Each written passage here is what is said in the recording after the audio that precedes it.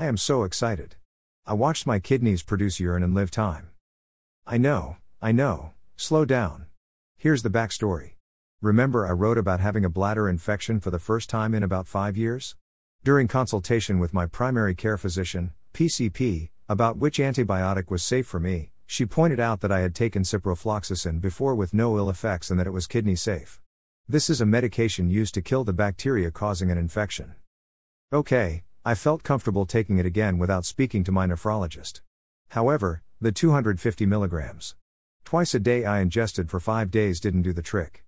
I waited 1 day after finishing the prescription and then tested my urine with the same test strips I wrote about in May 25's post, and got the same positive results for leukocytes, elevated, which meant infection.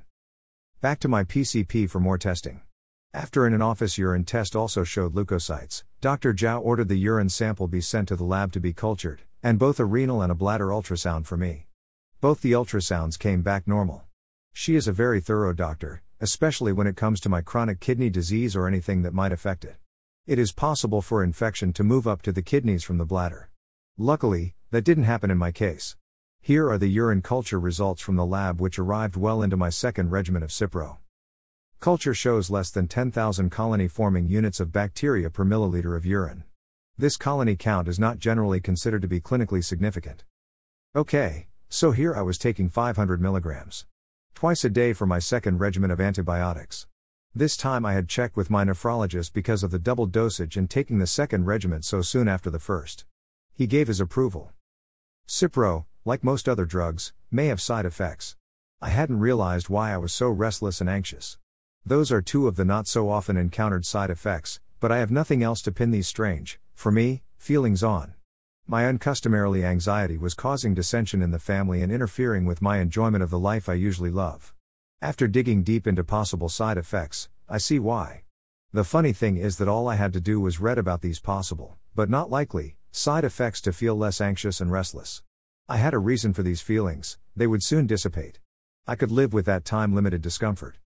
Before taking the ultrasounds, I needed to drink 40 ounces of water, yep, almost 2/3 of my daily allowance, and hold it in my bladder for an hour.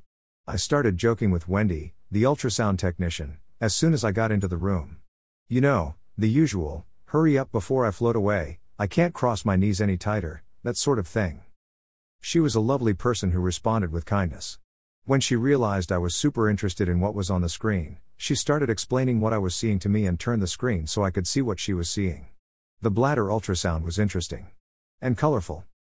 But the kidney ultrasound was magic. I watched as my kidneys produced urine and the urine traveled down to the bladder. This was real. This was happening inside my body. And I was watching it in real time. In What Is It and How Did I Get It? Early Stage Chronic Kidney Disease, I discuss one of the jobs of the kidneys. They filter as many as 200 quarts of blood per day to rid us of roughly 2 quarts of waste and extra water. I was watching the extra water move from my kidneys to my bladder. I was probably watching the blood being filtered in the kidneys, too, but that was not as clear to me. Well, what do you know? It seems the National Kidney Foundation is running a campaign to make the public aware of that, too. This is what the foundation has to say about the campaign. The National Kidney Foundation, NKF, has launched a cheeky campaign to promote kidney health and motivate people to get their urine screened.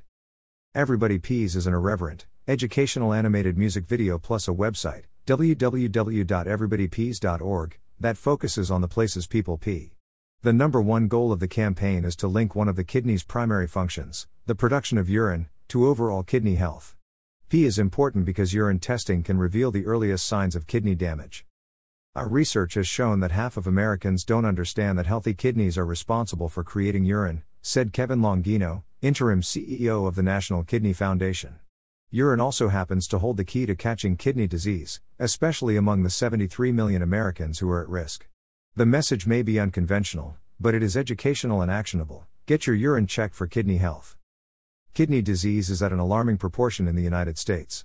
Over 26 million American adults have kidney disease and most don't know it. More than 40% of people who go into kidney failure each year fail to see a nephrologist before starting dialysis, a key indicator that kidney disease isn't being identified in its earliest stages. People aren't getting the message that they can easily identify kidney disease through inexpensive, simple tests, said Jeffrey Burns, MD, president of the National Kidney Foundation. Keeping kidneys top of mind in the restroom will hopefully remind people that they should be asking about their kidneys when they visit their healthcare professional, especially if they have diabetes, high blood pressure, a family history of kidney failure, or are over age 60. Everybody Pees is NKF's first attempt to tackle a serious national health problem from a relatable, consumer angle. The campaign was produced in collaboration with Publicis Life Brands Medicus. We are flipping public health education messaging on its head using humor to get our message across and foregoing scare tactic messaging, Longino said. We're going out on a limb with our core message on urine testing, but we need to take risks if we're going to alter the course of kidney disease in this country. Being who I am, I prefer urine to pee, but that wouldn't be half as catchy, would it? Consider the book of blogs, Moderate Stage Chronic Kidney Disease, Parts 1 and 2 as bathroom reading while you're urinating, peeing, so we can get some more reviews. And always, let us know about any new CKD books you discover. Until next week. Keep living your life.